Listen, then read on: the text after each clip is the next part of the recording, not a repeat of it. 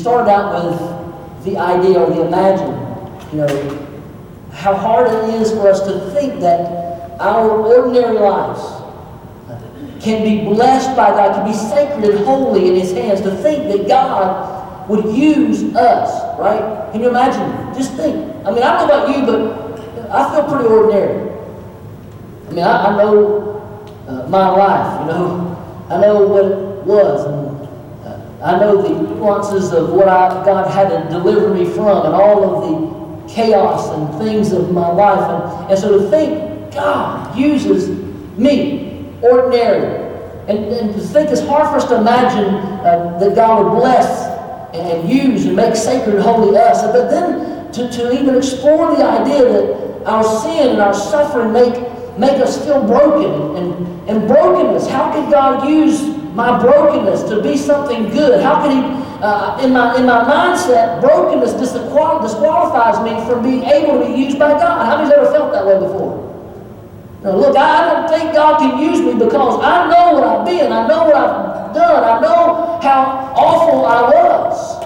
One of these days, I'll share my testimony, after you learn to love me first. And maybe you'll still love me afterwards, right? But to think of that. And then just the idea that when we surrender our story to Jesus, when we surrender our lives to Him, how He blesses our lives, and He recovers or restores our identity and changes us and renews us. Wow. My goodness, how awesome is our God, because our brokenness becomes openness in God's grace, and God's able to use and mend and take us. But then the last part is to give us, to be given by God. And that's what I want us to focus on this morning.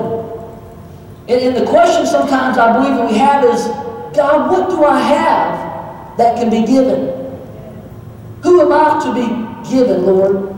And I think that too many times, maybe we think of our purpose as connected to our value. We think that because of our value, we have a low self-esteem or a low value of ourselves, and because of our low value, we think, God, how can you purpose us in your plan? Come on. How many ever felt that way, right? But I want you to understand, if you're just an ordinary Christian, right? That was the mindset that we might have. Is there really anything that I can give? But I want you to know that Jesus Christ loves you and has called you. And we're going to talk this morning about how God wants to give you. If you have your Bible, turn with me to Luke chapter 24. Luke chapter 24, verse 30 through 32. Luke 24, verse 30 through 32. When He was at the table with them, He took the bread and blessed and broke it, and He gave it to them. Verse 31. And their eyes were opened, and they recognized Him, and He vanished from their sight. They said to each other, "Did not our hearts burn within us while He talked to us on the road, and while He opened us the Scriptures?" Wow. Now, when you look at this passage, this is the third time that blessed, broken, and given is actually stated in the book of Luke. 3 different times He uses the scenario of blessed, broken, and given. Wow. But I believe that this moment is a little bit different in what His meaning behind it is, because I believe that He's stating it this time for a point of reference of mission, to help us understand that this is a mission moment. This is Jesus blessing bread and opening the eyes of people who are disillusioned and downcast, who might feel like they're been pushed away or outsiders. In a way, in this story, we see that it shows us that blessed, broken, and given is for the sake of the world, not just for ourselves. How many understand that too many times we only think of God wants to bless me, as we talked about originally, #blessed, right? And too many times we're focused on ourselves, and to be blessed, broken, and given is not just for us personally. It's not just for the local congregation or the church. But we've been blessed, and we have been broken, and we have been given for the world. Amen? So what does it mean to be given? There are several layers, if you will, when you look at giving. And this morning I want to look at 3 of those layers and help us to have a greater understanding. To be given is to be spent out of love for Jesus. Before we talk about what it means to be given, we need to talk about why. Why do we give? Why do we surrender ourselves? Why do we open ourselves up for that purpose? Why do we allow our lives to be given for another? I think the obvious answer to some of us may seem to be Love, love, right? So we think love is the answer. And then even another question that might pop up when we say love is that who do we love or who do we love so much that we serve? And sometimes you might think, well, we love our children. So we put ourselves in the place of sacrifice, in the place of hardship at times, so that we can make sure that our children experience our love. Come on.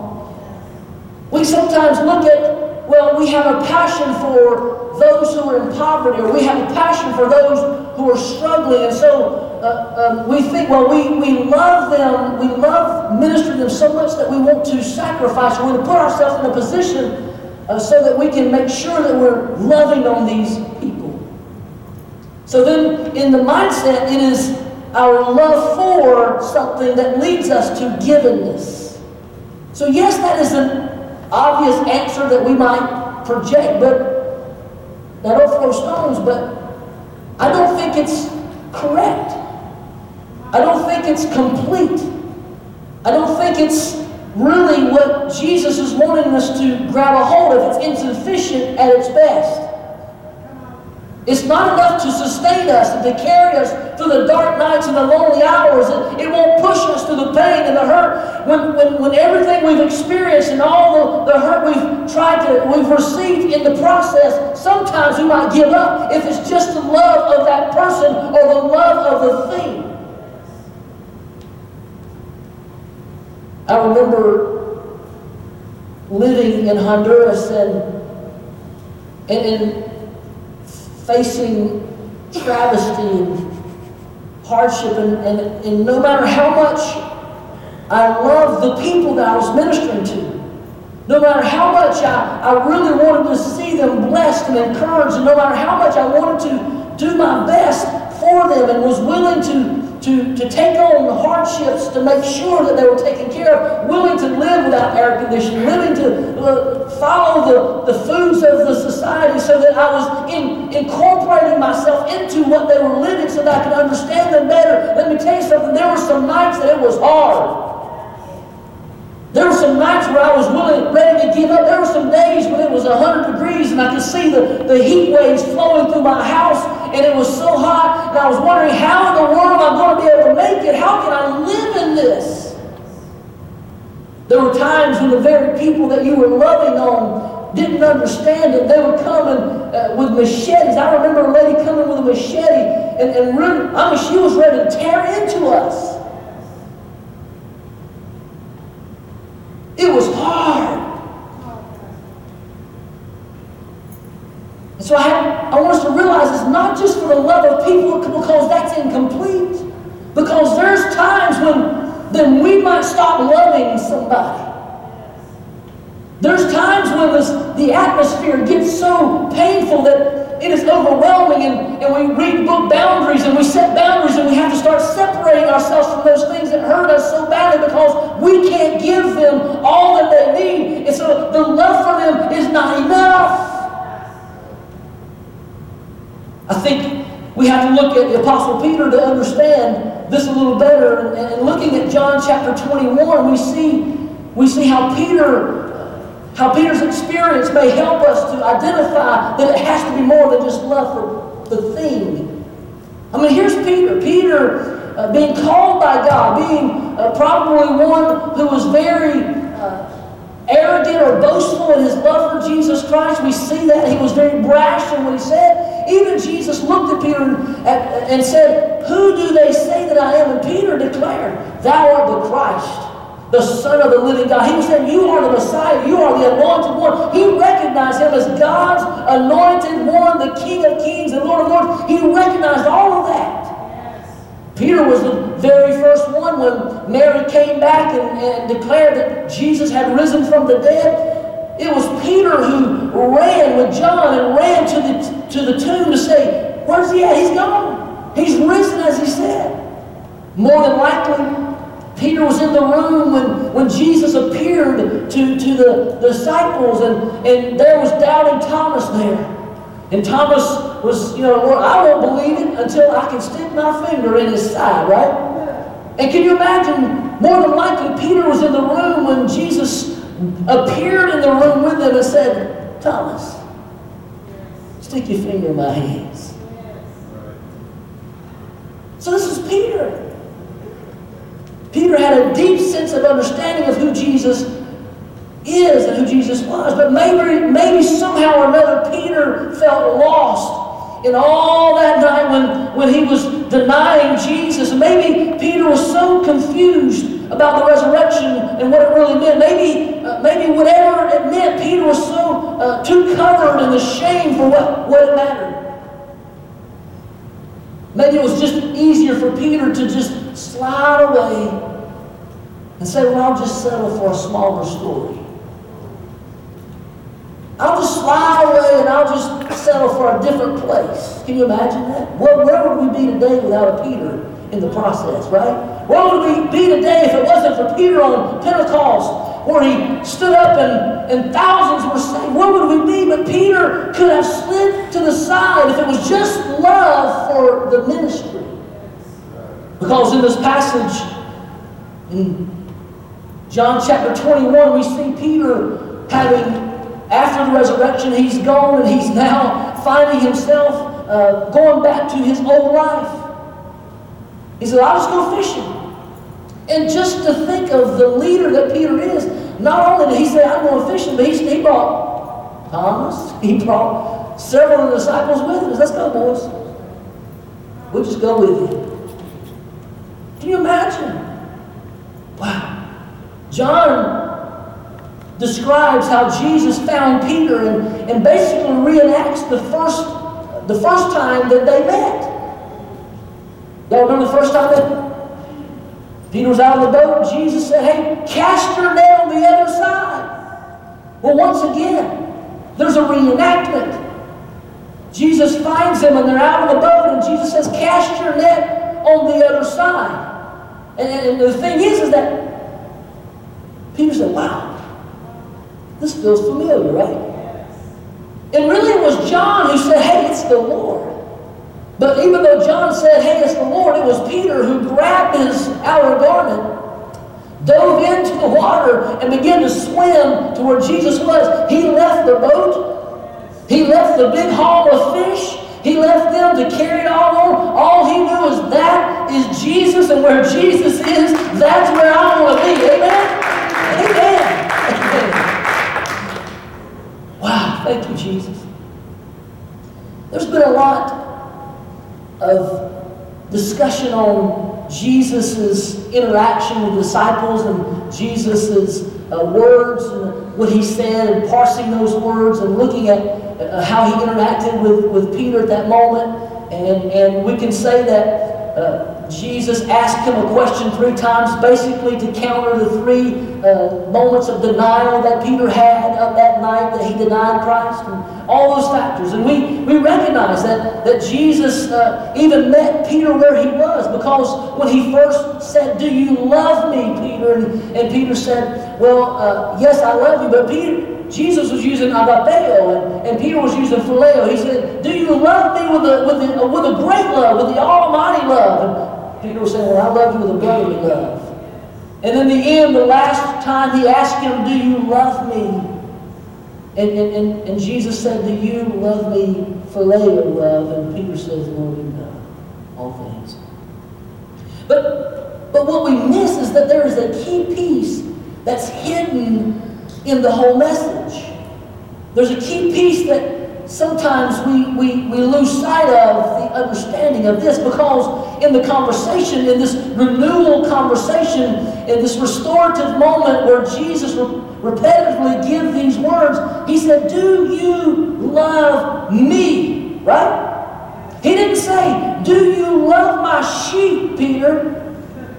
Do you love the ministry that I've called you to, Peter? Do you love the mission that I've given you, Peter? Do you love the food or the message that I've given you? Or do you love the purpose? Or do you love yourself? He didn't say any of that. He said, do you love me? Wow. Thank you, Jesus. I mean, look. In other gospel accounts, Peter's first call, Jesus said to Peter, follow me and I will make you fishers of men. And we can say that that first call was a call to mission, a call to ministry, a call to something greater than what he was. He said, Peter, I'm going to lift you out of where you are to take you where you never thought you could go. Come on. I'll sweep you up in the greatest story of all. I'll give you a role in the kingdom of God that is arriving from heaven on earth. For as it is in heaven, so shall it be on earth. Peter, I'm going to take you somewhere. Amen? Amen. I'll make you the participant instead of the recipient. Too many times we're focused on God, give me, give me, give me. God saying, it's not about what I can give you. It's about making you a participant in the plan of the kingdom of God. I'll make you a participant rather than a recipient. Because that, in essence, is what giving is all about. Becoming a part of God's plan. And as a part of God's plan, we become His hands and feet extended to the world. Amen. Hallelujah. It isn't the love of being given that leads us to givenness. It isn't the love of purpose that can sustain us. It isn't the love of someone that we're ministering to that will help us through the hard times. Come on, somebody. It wasn't the love of the mission or the ministry and all that stuff that sustained Peter in God's hands. It was a love for Jesus Christ. Let me tell you, the love of calling will never keep you from falling. Come on. The love of calling will never keep you from falling, because if you're just called and you don't know what you're called to or why you're called or what purpose you're called to, then guess what? You will fail. If Peter's first call was about a purpose, his second call was about a person. And that person is Jesus Christ. Do you love me? Do you love Jesus? Do you love Jesus above all else? Because listen, there are lesser loves who have led people to Jesus. There are lesser loves that have led people into ministry. But let me tell you, those lesser loves, when it gets hard, when all hell breaks loose and you're wondering how the Lord's going to, it won't be the lesser love that gets you through. It will only be your love for the King of Kings and Lord of Lords and your sureness in Him to know that I will make it. If heaven and earth pass away, I can stand on the Word of God. It will get me through. I know that He loves me and I love Him. It is Him and that I'll trust and it's Him that I give glory to. Amen. He is the only way. He's the only truth. He's the only life. No matter what happens, I love Him and I know that He loves me. Amen. Amen. Amen. The love of God, the deep, passionate love for God is what will sustain us. The love for Jesus is what will help us and help us through and cause us to abide even when everything else fails. It is our love for Jesus that leads us to surrender to Him, and it is Jesus who gives us a way to others. When we surrender to Him, when we surrender to His love, He is able to then break us, bless us, break us, and give us. Our surrender makes us bread in the hands of Jesus. I don't know about you, but God, send me and spend me. God, use me as your vessel. God, take my life for your purpose. For me to live as Christ and to die as gain. Come on. Amen. This is how we become given for the life of the world. The second thing is to be given is to live for the life of the world.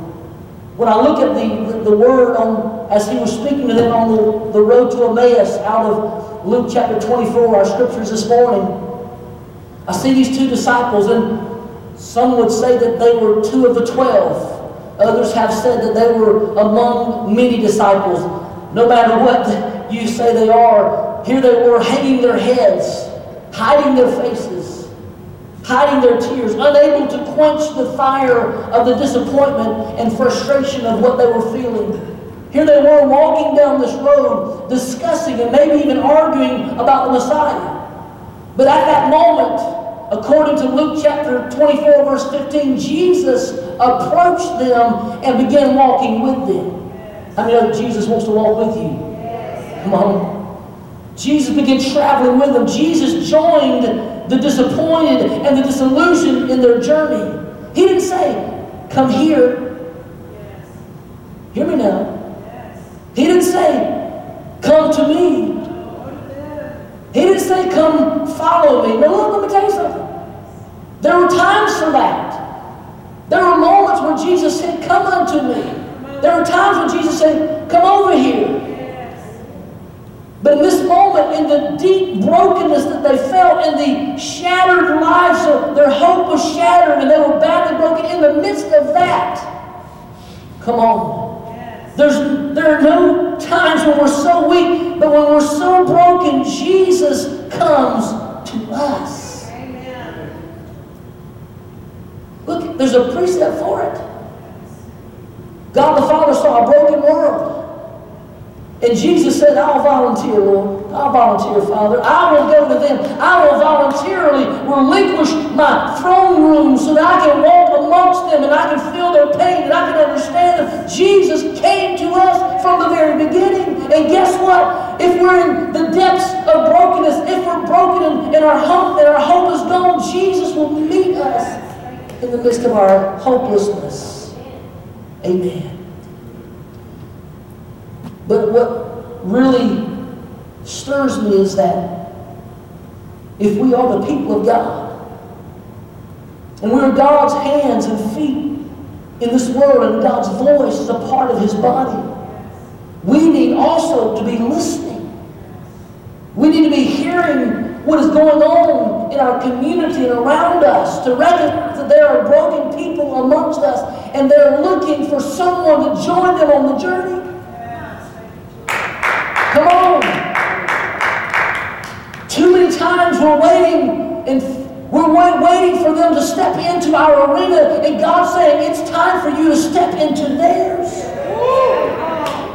Too many times we're saying, well, let them come and we'll shine on them. Or, look, let me tell you something. God's looking for a people who's willing to step into the darkness and willing to step into the hardships and say, look, we've come to give you hope. We've come to give you life. We've come to grab a hold of your hand and help you out of it. You might be sinking in what might be a clay that you can't get out of, but I'm here to throw a line of help to you. Come on, somebody. Let me pull you out of the fire clay. Let me lift you out of the darkness. Let me help you on this rock this day. You're not alone in the journey. I've been where you are, and just as somebody saved me, I'm here to help you. Come on, somebody. Amen. Amen. Amen. Thank you, Jesus. Jesus pointed to himself as the culmination, as the ending, as the final part of God's salvation story. And after asking those he was walking with, and they were talking, he said, what are you talking about? And they said, well, we were hoping. I mean, there's a whole world that's hoping for something. And they don't know what they're hoping for. We're hoping for salvation. We're hoping to be set free. We're hoping to have this weight of burden of life lifted off us. We're hoping.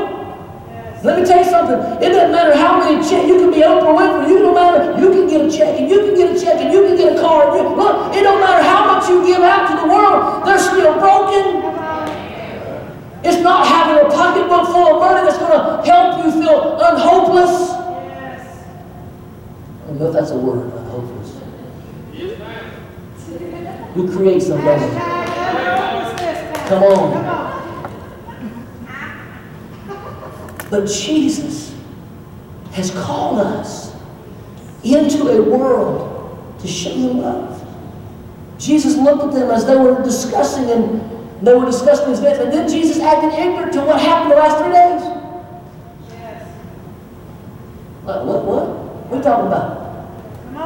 And then began to open them the scriptures from the law all into the prophets, and how they had prophesied the Messiah, and how he would suffer, and how he'd be raised. Basically, he took the scriptures and helped them have a new paradigm of understanding, because their mindset was wrong.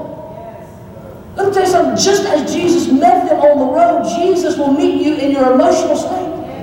He'll meet you in your physical state. He'll meet you in the place where you are, your brokenness. He'll meet you in your religious state. Because here these guys, they didn't have a New Testament to open up. They couldn't go to Matthew, Mark, Luke, and John and say, well, they were in the story. And so Jesus met them where they were. Where were they? One, they were on the road walking away. Two, he opened them the law of the prophets, because guess what? That's what they had studied. He said, let me help them understand, even from the context, and even from the religious culture, and even from the understanding of Scripture that they understand, to let them know me. God, help us to help the world see Jesus, right? And not only did he do that, but Jesus went on and he showed them through Scripture how it spoke of him. I remember as a student in college and gathered a group of guys, and we went on an evangelist mission, right? We went down into some streets knocking on doors. We didn't put our little blue or black thin towel-like shirts on, and we wasn't riding bicycles by. But we went through and just loving on people, just trying to let people hear the Word of God. And I do remember this young man coming to the door. He was a Jehovah's Witness. And I began talking to him and just trying to just encourage him. And he came outside, we sat down on the little curb, and I said, bring your Bible with me, man. Bring your Bible. Let's sit down and talk to him. And we opened Scriptures. And my goal was to help him understand that Jesus Christ is the King of glory. Jesus Christ is not a God, he is the God. Jesus Christ is the only way, the truth, and the life. Come on. And so we sat there for at least an hour just sharing Scriptures and opening up. And finally he looked at me and says, he said, I wasn't always a Jehovah's Witness. He said, but I was broken in church. He said, and this group of people just came to swoop in and love on me. And so here I was, sweeping in, showing him that here's the truth of God's Word. And just because somebody can say they love you, they can also lead you astray. You need to be grounded in God's Word. We are the body of Christ, and the world wants to twist what God says. The world wants to try to bring blinders to what truth is. But I'm here to tell you, as the body of Christ, we need to go in and show the love of Jesus, because we're given for the world. Amen. Wouldn't it be nice to be able to go into the world and help them? Look, there's a reason why that people are trying to change history. Hear me? There's a reason why they don't want to talk about our Christian roots, even as a nation. That's right. There's a reason why they don't want to add the Judeo-Christian values that we have allowed to flow through our society. There's a reason why. Because if they adhere to that, they have to identify that it was real. Come on. And so we need to help society understand where we came from. We need to be able to know that this Word is the foundations of truth. This is only the truth that we can lean on. It doesn't matter what anybody says. If it's not in the Word of God, then it's not something you can handle or lean on. Amen? You've got to lean on, thus saith the Word of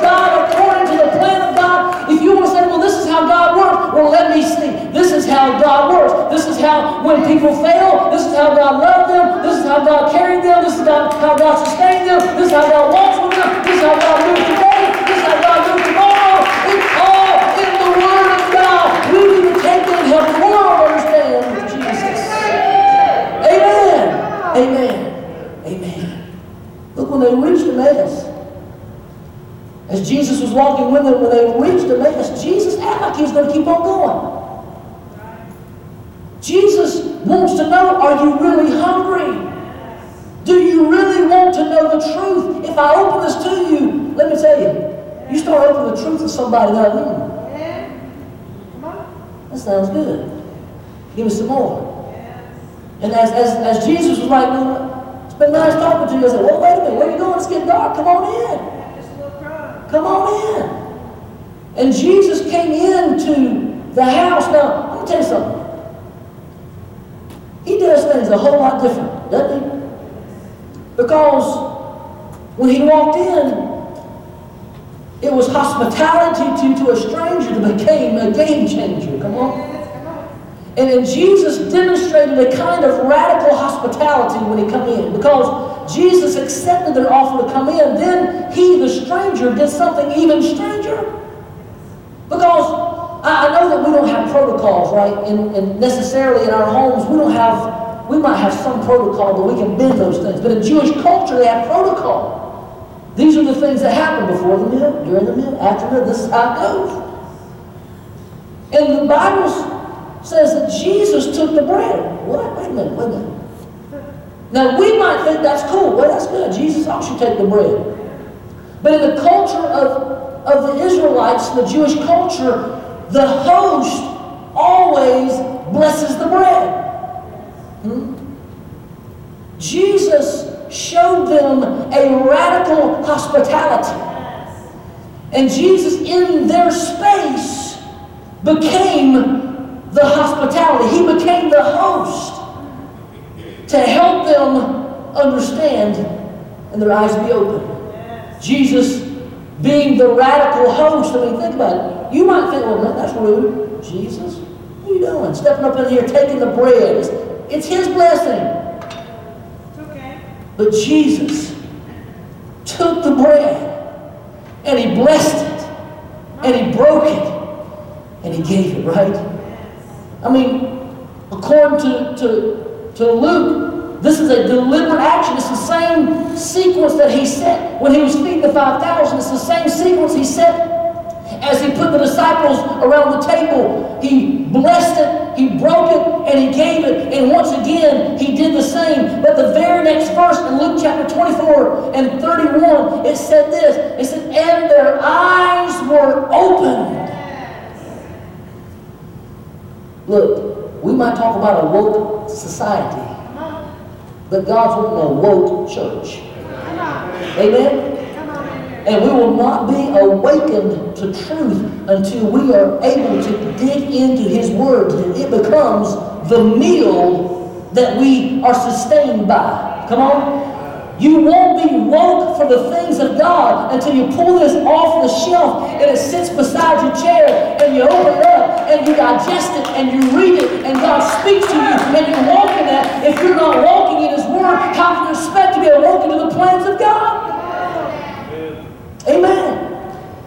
Amen. Well, you better get up here. I could preach for an hour or two. Come on. Look. Come on. In an age when belief is contested, in an age where religion is private, it's a private matter. You ask somebody about, do you have faith? Well, it's a private matter. Right? And you look at their life, the Bible says you'll be known by the fruits you bear. Look, say, I ain't judging you, I'm just identifying your fruit. Come on. Look, I'm not trying to say something bad about you, I'm just asking you where are you at because, you know, you're supposed to be an apple, but you're looking like an orange. Right? So in an age where belief is contested, an age where religion has become private and of little bearing on real life, where the church needs to recover the art of radical hospitality. Not that we're just, look, I'm thankful that we have a wonderful hospitality team, but look, our hospitality needs to move past these walls. And we need to be willing to step into the world. We need to be willing to show the love of Jesus to a hurting and broken and hopeless people who are looking for help, because when we step in with radical hospitality and say, look, not necessarily agree with what you're doing, but I'm here because I love you. But more importantly, I'm here because I love Jesus. And Jesus loves you. Jesus cares about you. Mary, get up here. I know you're shy. Look. Mary found out about manna and said, man, this is awesome. I want to be a part of that. And so every week she comes and she serves over manna. Gary's blessing him. Yeah. Now look. Marion came. Guess what? Guess what happened? She got these two other kids of hers. She began spreading that word to Dixie. Don't run too fast. Come on, Dixie. Thank you, Jesus.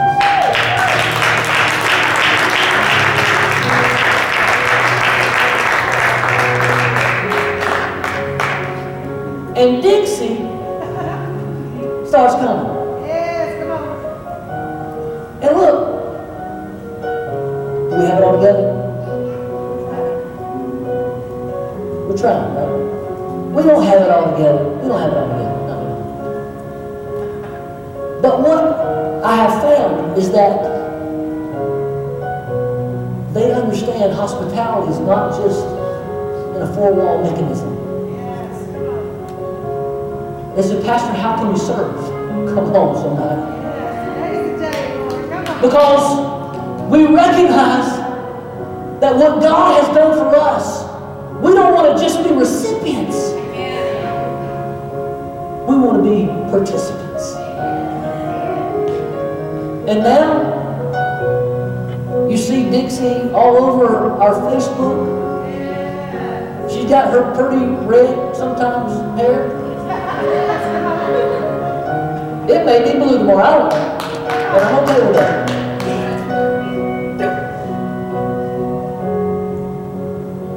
You got her quoting on scripture.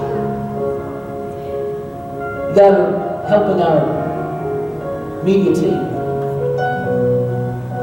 Look, they became radical in their hospitality. Because they recognized that God was radical with them. They understood that it wasn't just about giving, because giving produces giving. Right? Some might say, you don't give to get. You don't give, that's manipulation. No. Let me help you understand something. It's a social construct. When I was a child and somebody else, and I'm playing with another kid and somebody else hands me a toy, I'm like, well, that's nice, let me hand you my toy. Right? When somebody invites me to a birthday party, guess what I'm going to do? I'm going to invite them to mine. Isn't that what we do? Come on, parents, y'all are little kids, right? Sometimes you're saying, I wish they would invite me because now I got to invite them. But giving produces givingness because it's relational. It's not because we give to get. We don't pay tithe because, you hear these ones say, give $100 and you'll get a $5. No, it has nothing to do with giving to get. It has everything to do with because Jesus Christ gave His life for us. He loved us so much and cared for us so much.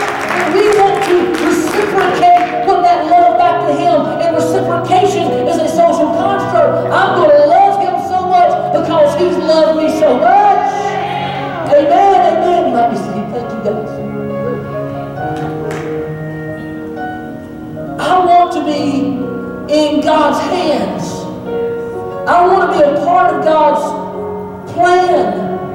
I want to give because He's given to me. I want to love because He's first loved me. I want to show a gracious passion for others because God was graciously passionate towards me. My love for God produces, or His love for me produces, a love for Him that is shown upward and outward. The question really boils down to this: do you love Jesus? Do you love Him? Because if you love Jesus, then He says, follow me.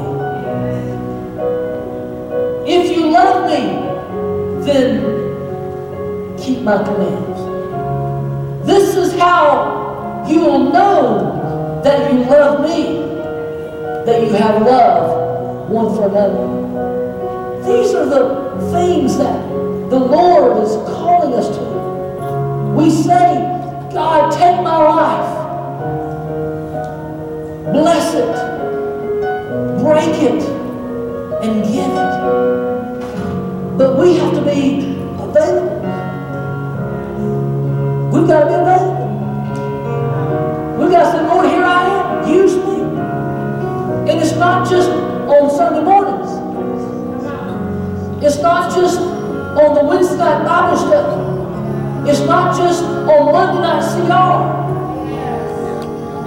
But it's a lifestyle that because Jesus loved us, we are willing to step into other people's mess. And we say, you know what? I'm here to walk with you. Look, I'm sorry that you're broken. I'm sorry that you've been hurt. I'm sorry that you have been abused or facing trials. I'm sorry that you have found yourself in the bottom of the pit. I'm sorry that you have found yourself in addiction or whatever you might find. But here I am to love you through it. Because if Jesus can love me through it, He can use me to love you through it. Amen. Amen. And we, together, can be overcomers. Sally, come here. I know. Really, Pastor?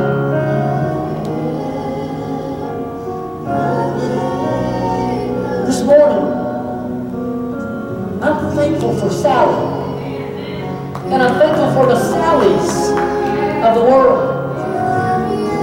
Look, you got it all together? No. But you know what she is? Available. You can watch her post, and she might say something. You're like, okay, Sally, you got this. But there's one thing that you can know this. If there's somebody who's broken or somebody who's hurt or somebody in need, I'm here. What do you need, Pastor? How can I help? You need me to be on the security team? Absolutely. You need me to teach a Sunday school class? Absolutely. You need me to help the children this week? Absolutely. Because she's available. This morning, my question to you is, are you available? You might say, well, you don't know me, Pastor. No, I don't know, but I know there's some Sallys, there's some Marians. Come on. There's some people who've been broken who says, you know what, it's not about my brokenness, it's about my love for Him and His love for me. And because He loves me, I'm going to serve. I'm going to give. If you say today, Pastor, I'm ready to be given for Him. I'm ready. Would you raise your hand right now? I'm ready to be given for Him. Yes. Yes. Yes. Father, I thank you so much for allowing us to be bread in your hands.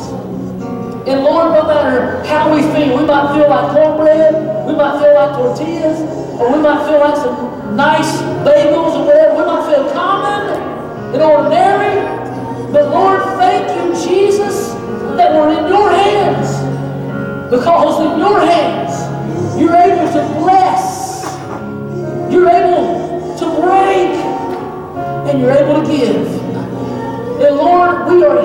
available for you to use. Available for you to take us where we need to be. God, available to demonstrate your love to those who feel unlovable. Able to walk with those who feel hopeless. Able, Lord Jesus, because of your love for us, able to be your hands, your feet extended. Lord, we declare this morning that we love you. And Lord, it is that love that is the vehicle and the driving force that allows us to reach the world. If you can use anything, Lord, use us. In Jesus' name.